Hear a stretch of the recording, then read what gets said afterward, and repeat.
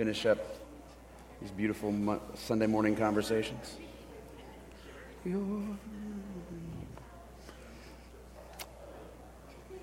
So this morning, raise your hand if... Thanks, Joe. You just went for it. Just raise your hand. I like that. Just raise your hand. I like that, Joe. I like that. Joe Smith, everybody. All right, raise your hand if you have seen or have watched the Chip and Joanna Gaines Fixer Uppers show. Anybody? Who all right, so I've seen it once or twice. Who is into it? Because there are people that are into it. Your wife? Okay. All right, so who's into it? Raise your hand again. Let me see. All right. Into it, okay. Isn't it ending soon? Isn't that what I heard? Okay, you're all sad about that? Nah, don't care? Okay, it's run its course. So when I was thinking about that show, I was thinking, they always restore these beautiful houses, or they're beautiful when they're done with them. They're not so beautiful at the beginning. And just wanted to cycle through. Brian, if you'll throw a couple of those on. I was trying to find some great before and afters from. So this is a house that they restored. This is the before, and that's the after. So yeah, that's crazy, right? It doesn't even look like the same place, does it? Okay, let's see the next one. That was an interior that they did. Yeah, it's crazy. More interior.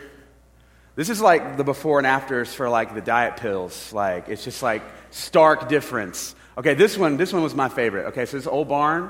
Now check out the new and improved one. That's nice. That's pretty nice. All right, what else we got? I think we got one or two more. That's crazy. Crazy. I love that house. All right, I think this is the last one. We got that one, which, doesn't look too bad. You can see some potential. Boom. It's nice. Is that the last one, Brian? Yeah, cool. So I was just looking through these pictures because what we're talking about this morning is the subject of restoration. Okay. What's today? Today is New Year's Eve. So as we look toward a new year, I find for myself that's something that I always get really introspective and really forward-looking when it comes to a new year. And a lot of this comes around the subject of restoration, and that when you hear people making New Year's resolutions, they're about changing things, doing something better, doing something different, restoring something that was gone. Maybe it's gained some weight over the holidays, which that's just crazy time for that. So what we're looking at today is a picture of restoration and how we gravitate toward that. We love those before and after pictures, right? There's something just cathartic about watching that go from this ugly house to this beautiful house and seeing that happen. So today we're going to look at a picture of restoration in Isaiah 65, 17 through 25. And we're going to see how the kingdom of God that's represented in Isaiah today, what the picture of that is. It gives us a before and after picture. It gives us a restoration that's better than anything we could come up with on our own. So as we're going into this new year, we want to go into it with a picture of what restoration looks like in the gospel, rather than the forms of restoration we can come up with on our own. So if you have your Bibles and you're able, won't you stand with me as we read Isaiah 65, 17 through 25. For behold, I create new heavens and a new earth, and the former things shall not be remembered or come to mind. But be glad and rejoice forever in that which I create. For behold, I create Jerusalem to be a joy, and her people to be a gladness. I will rejoice in Jerusalem and be glad in my people. No more shall be heard in it the sound of weeping and the cry of distress. No more shall there be in it an infant who lives but a few days, or an old man who does not fill out his days. For the young man shall die 100 years old, and the sinner 100 years old shall be accursed. They shall build houses and inhabit them. They shall plant vineyards and eat their fruit. They shall not build and another inhabit. They shall not plant and another eat. For like the days of a tree shall the days of my people be, and my chosen shall long enjoy the work of their hands. They shall not labor in vain or bear children for calamity, for they shall be the offspring of the blessed of the Lord, and their descendants with them. Before they call, I will answer. While they are yet speaking, I will hear. The wolf and the lamb shall graze together, and the lion shall eat straw like the ox, and dust shall be the serpent's food. They shall not hurt or destroy in all my holy mountain, says the Lord. This is the word of the Lord. Let's pray. You can be seated.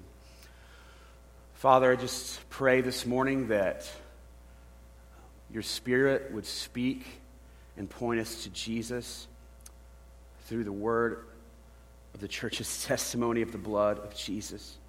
Father, I pray that as we look at this new year, that you would just shepherd our hearts in the truth that anything we could hope to achieve, any peace we could hope to earn ourselves, any hope for the future, any security that you have already purchased for us. You have already obtained for us and given to us freely as a gift. Father, I just pray for the people in this room. Father, I pray that there would not be a spirit of fear about the new year, but of power and of love and of a sound mind. Father, I pray that you would send us out into this new year with boldness and power in your gospel. Father, speak to us this morning. We ask this in Christ's name. Amen. So real quick, as we get started, I just want to read a little paraphrase because there's some heavy terms in that passage. So I want to read a little bit of a paraphrase of that passage and just kind of give it in a new light. It starts out, pay attention. I am creating new heavens and a new earth. The old ones and everything dimmed by their sin and sorrow will not even be remembered anymore. Instead, rejoice in what I am about to create, starting now and into eternity. I'm going to create Jerusalem as a source of joy and its people as a source of happiness. Because I myself will take joy in Jerusalem and be happy in my people. In fact, the sound of weeping and the cries of anguish will never be heard in it again. Gone are the days of miscarriages, stillbirths, and babies just living a few days. A parent will never bury their child again. Gone are the days when an old man dies before his time. This is painting, I'm not going to read the whole text, but this is painting a picture of a utopian world, of a world where there is no more suffering, when there's no more death, there's no more destruction. And this word was written to the people of Israel in a time of exile, in a time when they needed a word of hope. So if you come this morning and you're in a time of exile yourself, if you're in a time when you're looking forward to the new year, and there's either suffering in your past or there's fear for the future, this is a word for you as well. What we see here in this text is a picture of restoration. There's a picture of restoration not only for the people of God, but for the whole earth. So as we enter the new year, we all gravitate toward restoration and newness. I don't know about you, but I tend to look at, what are some things that I could have done better in the last year? I look at past years, New Year's resolutions, and usually how I've kind of, not done that. I don't know about y'all. Has anyone else felt that way? Has anyone just nailed your resolutions and is brave enough to just be like, yeah, I killed it this year? Sean's point, who are you pointing at? Savannah?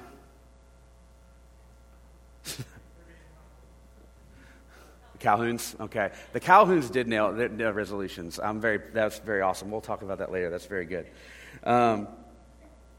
So I feel like today, though, what God's been speaking to me and just impressing on my heart this past week for myself is that I just want to shift our gaze from our individual resolutions, our individual things where we just be introspective about our own lives and look at the church as a whole, look at our families, look at our city.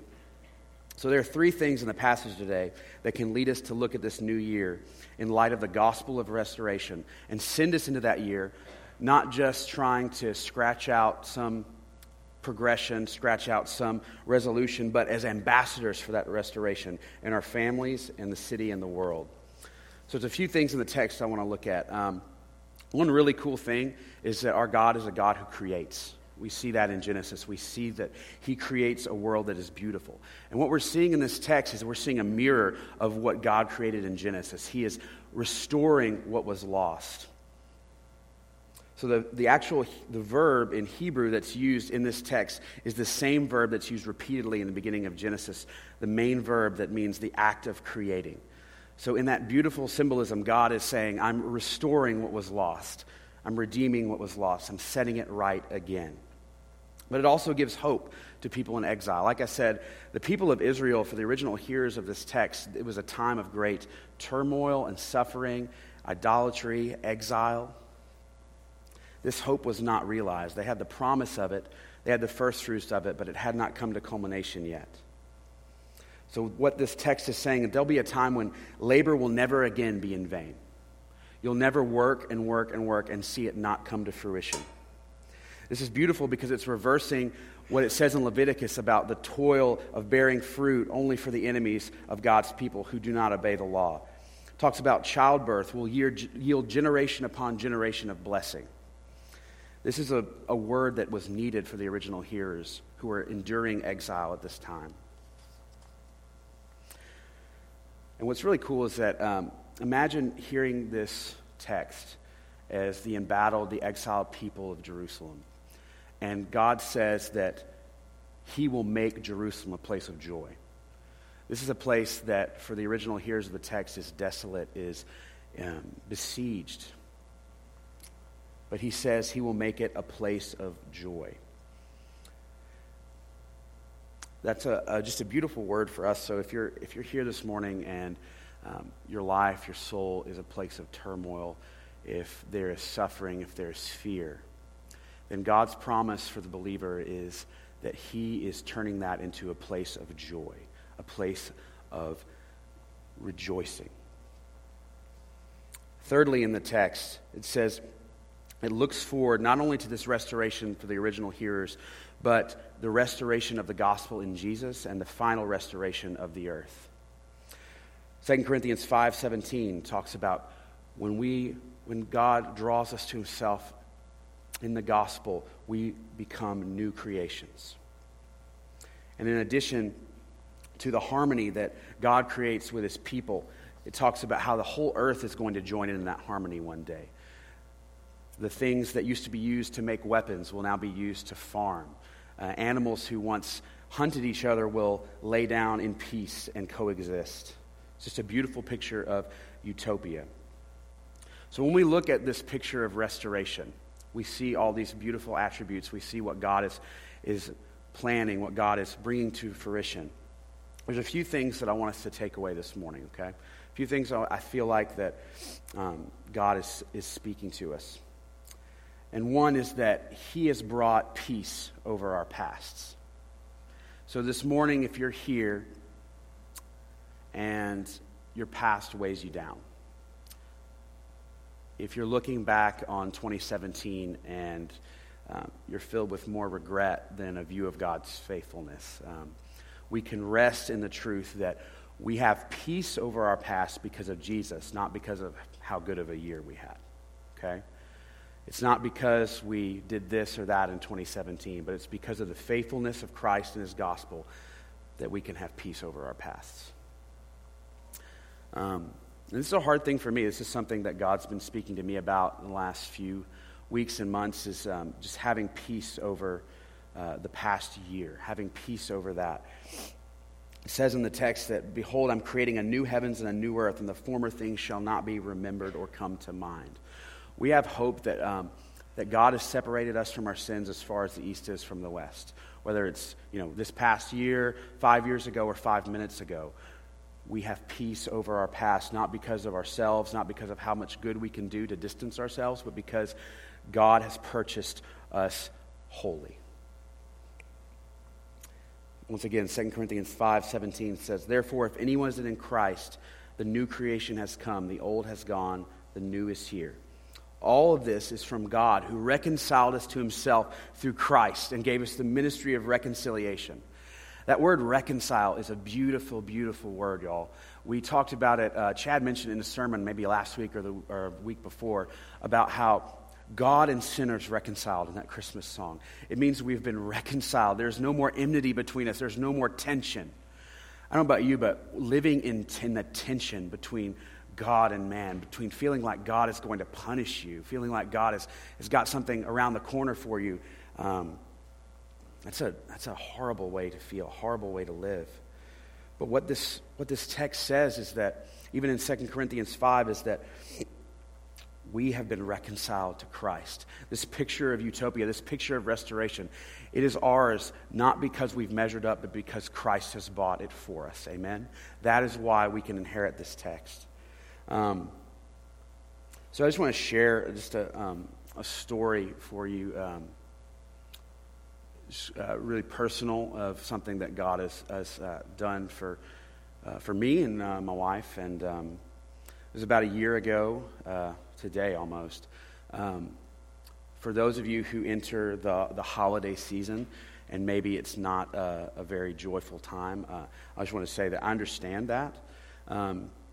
Last year, we were entering the holiday season, and I was just hit with just an overwhelming onslaught of anxiety and fear, not only physically but emotionally and mentally.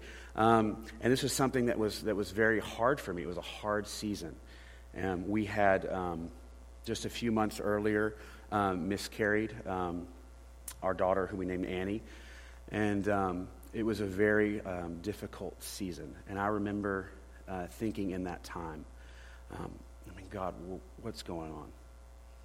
What is happening here? This view of restoration was so far from my mind and from my soul. I was not looking at this and saying, God, you're going to get me through this. You're faithful. It was a time of struggle. It was a time of great fear and anxiety.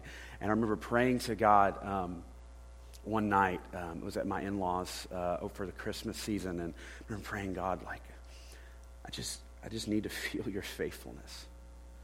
I need to feel that you're here, and just crying out to him with words that, just crying out to a father. And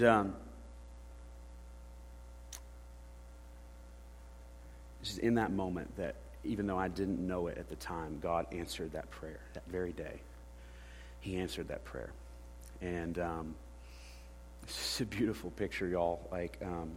To go from that point and to reflect on that, because my wife and I reflected on that this past week, a year ago, and to see faithfulness, to take the brokenness and the pain of miscarrying a child, and then for God to give us our son Samuel, who's bouncing right there on my wife's lap. It's just a beautiful picture for me, all that he loves us. He cares about us. He is not storing up wrath for us, but he wants to lavish good things on us.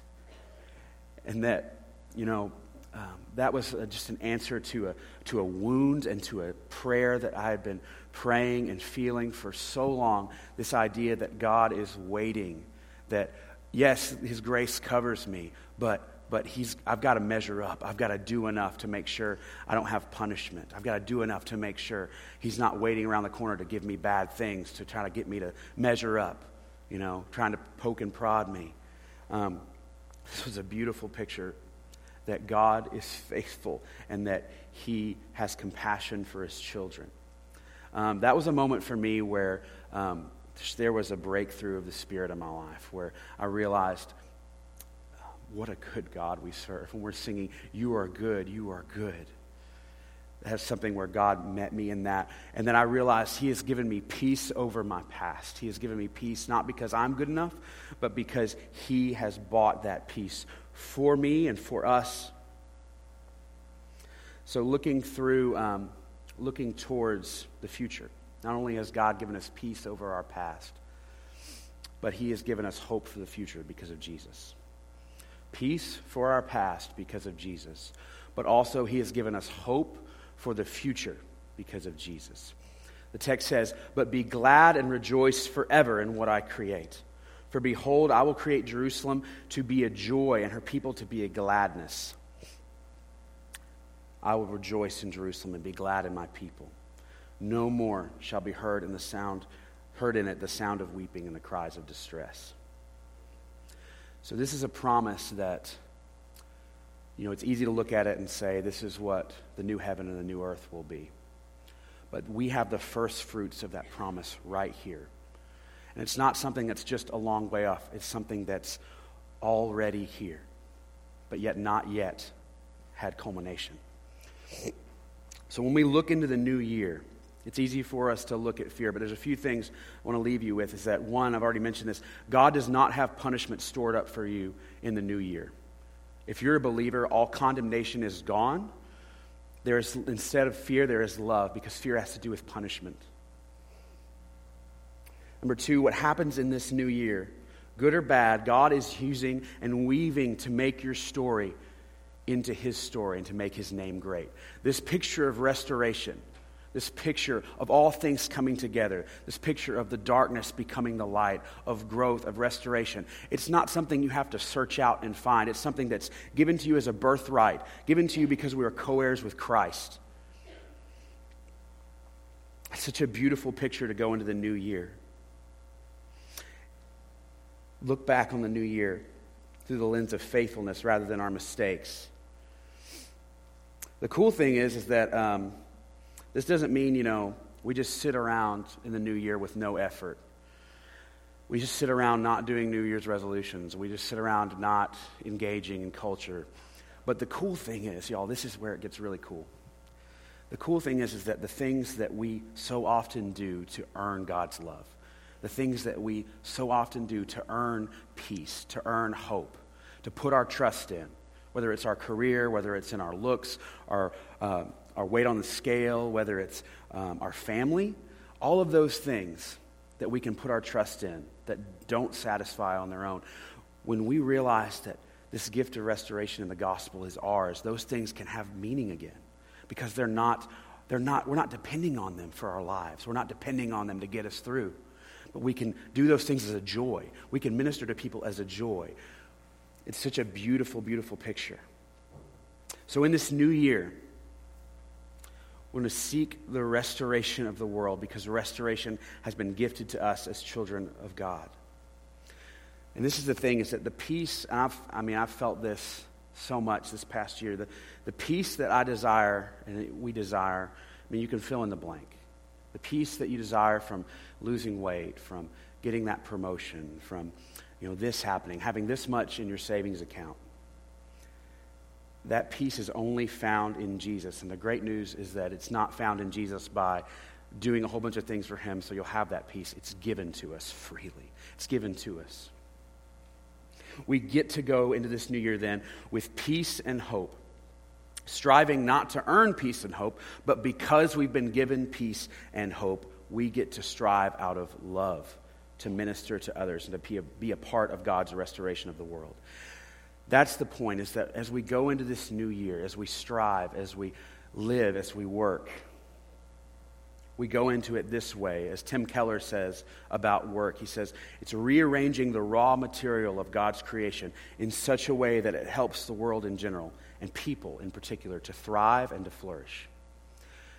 But it's hard to do that when you're working for peace and hope in your own life. If you're working for peace and hope in your own life, you're really not concerned with God's restoration. You're not concerned with bringing people to flourish and to thrive.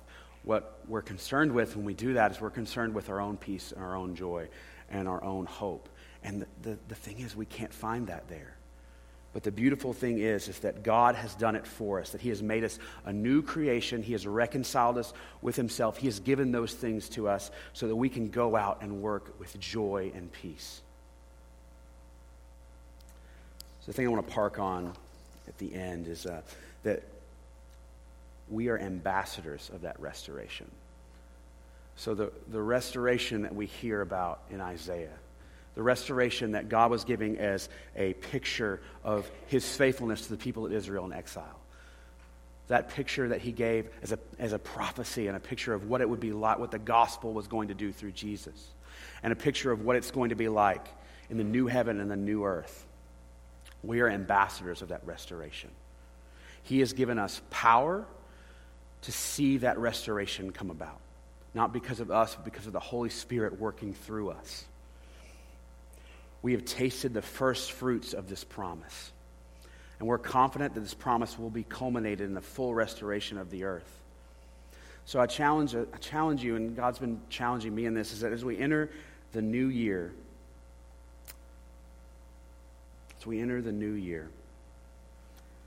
pursue restoration not only for yourselves, not only individually, but for your families, for this church, for this community, and for the world.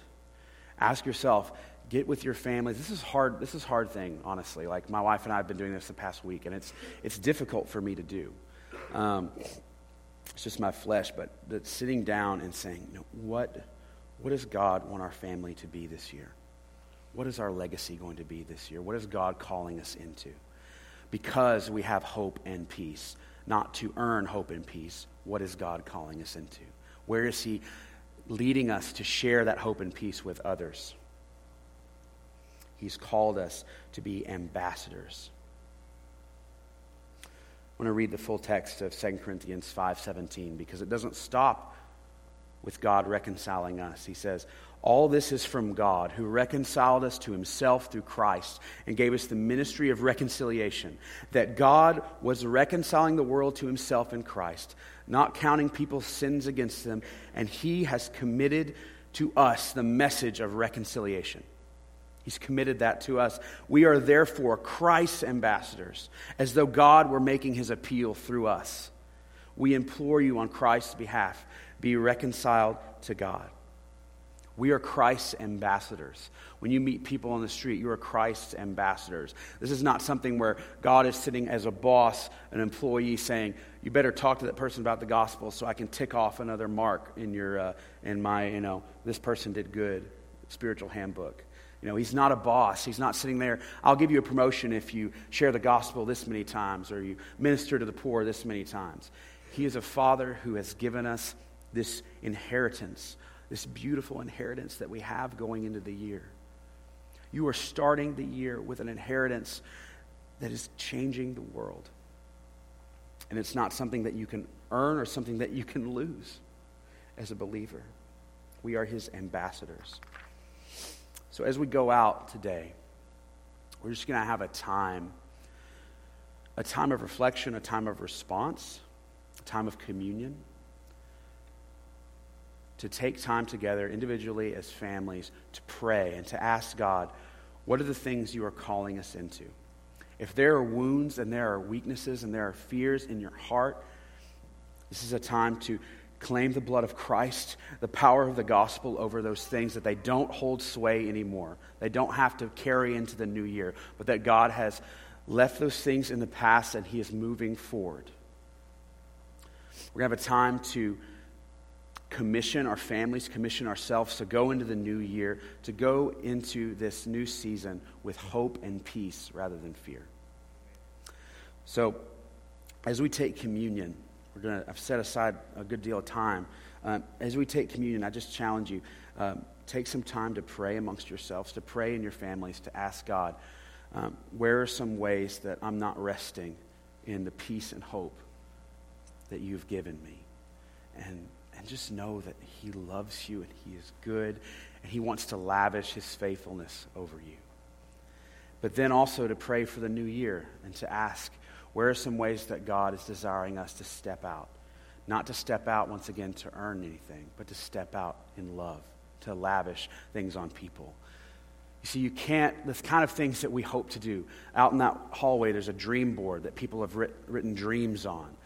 There's some great stuff out there. I encourage you to go out there and read it. Some of the best stuff that people have written has been written by kids, honestly.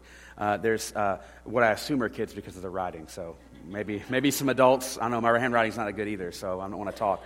But there's some things on there that have been written that I'm just like, this is a gospel-birthed dream in someone's heart.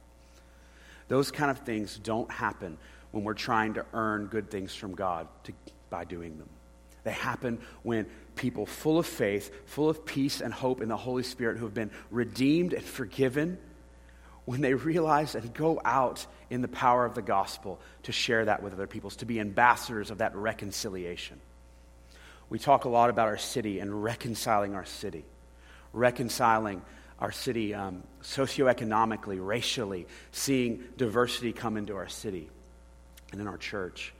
Those kind of things don't happen when we're trying to do that just to get a notch on our belt. They happen when we realize that God has gifted us with peace and hope in the gospel. So this morning, if you're here and you're wounded and you're worried and you're not at peace, with the future.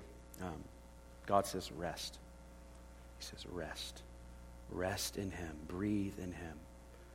Know that he loves you and cares for you and has bought reconciliation for you. So we're going to take some time to minister to one another. If you need prayer, if you need, some of our, Trenton and myself will be down here just to pray with people. I just encourage you to take some time just to pray amongst yourselves and to pray and ask God, what is he calling you and your family to in this new year? And to know that he's calling you to that, not to earn something, but out of something, out of peace, out of joy, out of hope. So we're going to take a time of communion, and then we're going to have this time of response. Let's pray.